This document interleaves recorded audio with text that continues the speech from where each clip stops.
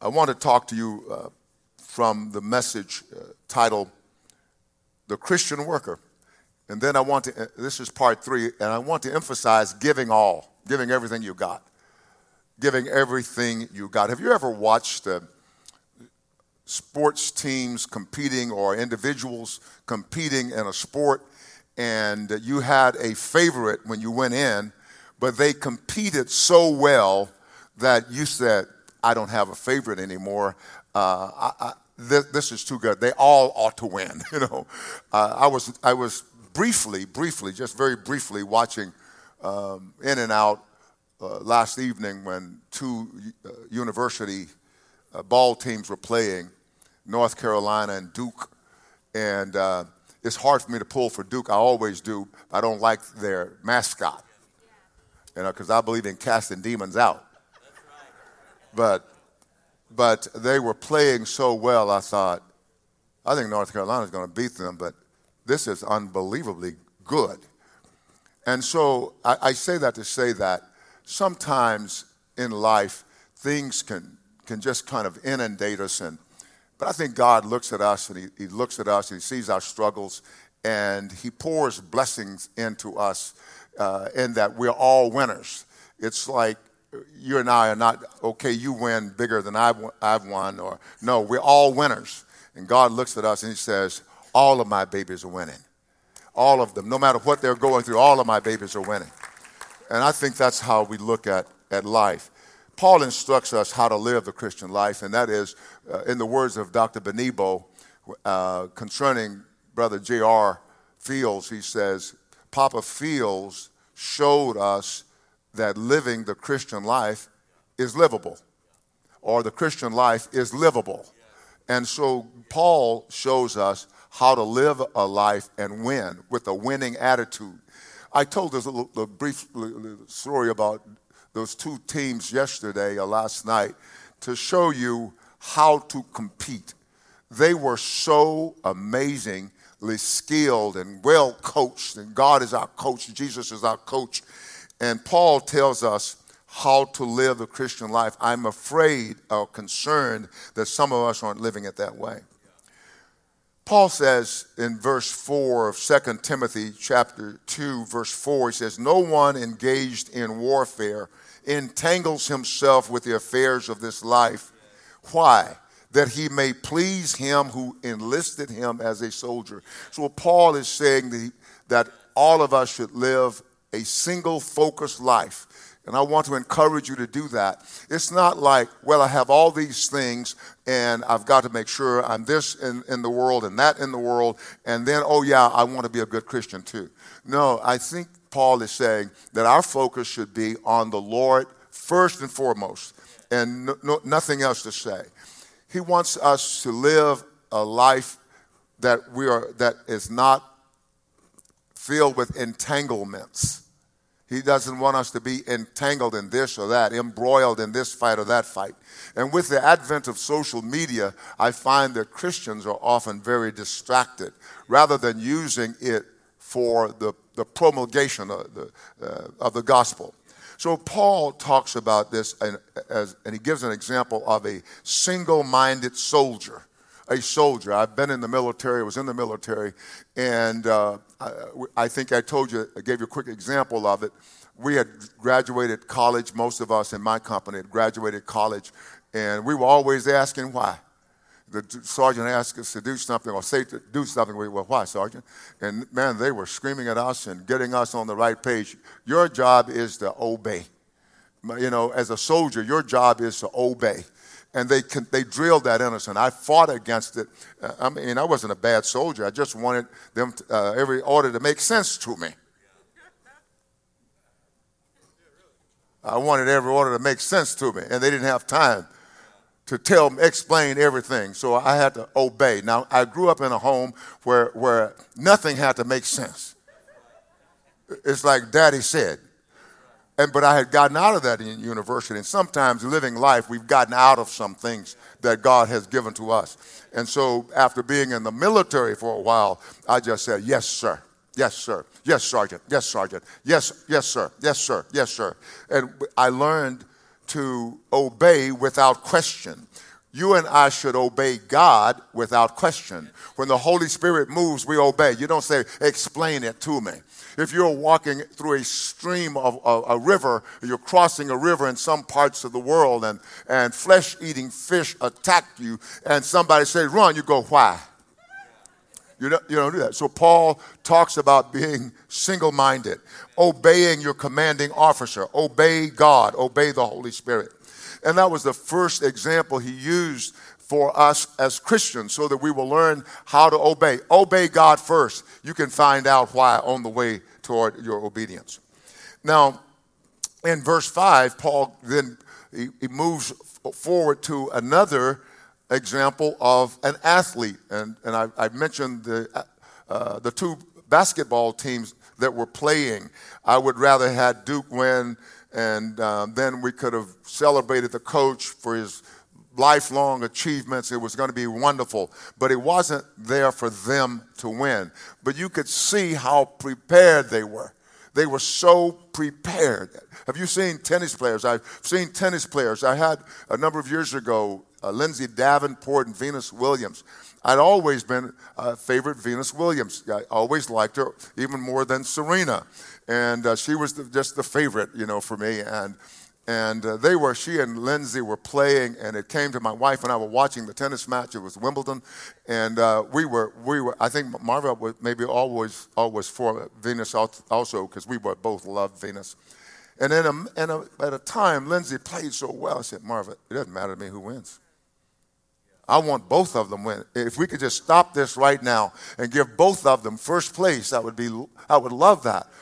But Paul is saying, no, there's going to be a one first place. And you get yourself in shape. You work out. You train like you're going to be the one to receive the crown. He says that's how you live the Christian life, as a well-disciplined soldier and an athlete who gives it everything. Wow. Mm-hmm. At the end of that tennis match, I was applauding Lindsay as much as I applauded Venus, because I thought they both deserved to win. So Paul is giving us an example of how to live a Christian life. Do you live the Christian life like you really want the prize? I have said to you before, and I want to say it again, and please don't hold this against me, but I've always wanted to be the best Christian God could have. I've wanted no one to love Jesus more than me. And I'm still that way. I don't want you to love him more than me. And so this is how Paul is saying we should live. And notice what he says.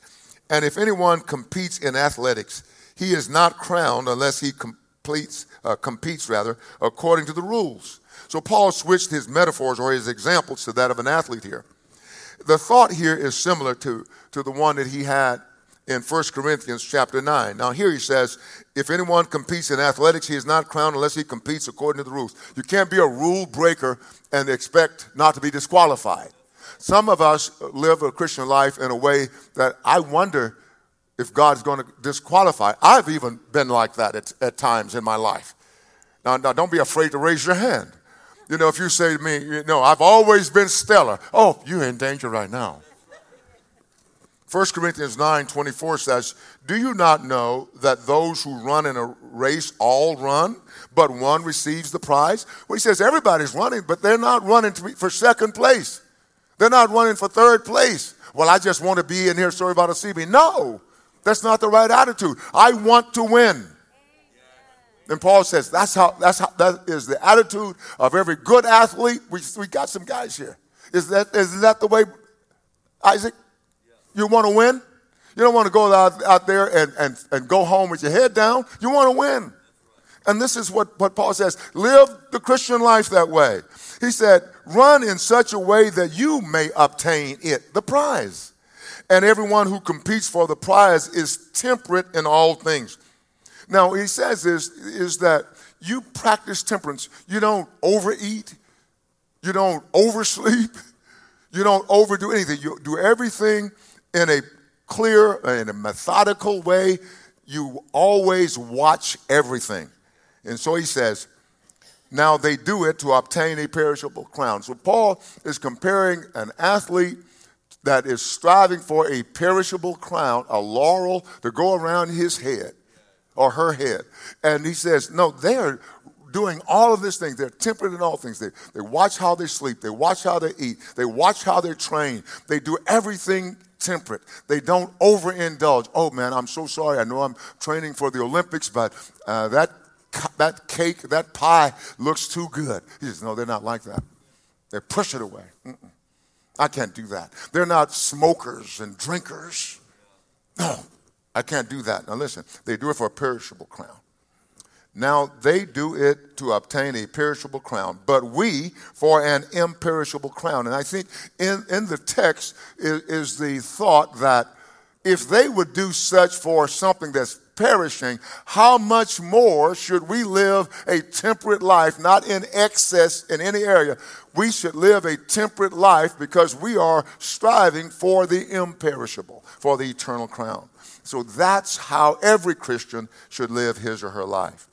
And he says, therefore, I run thus. I run in this manner, not with uncertainty. So what Paul is saying, every day you and I wake up, we should wake up with the certainty. I know why I'm here. I know why I'm putting up with the things I put up with. I know why I close my mouth when I want to open it and say something. I know why I want to win.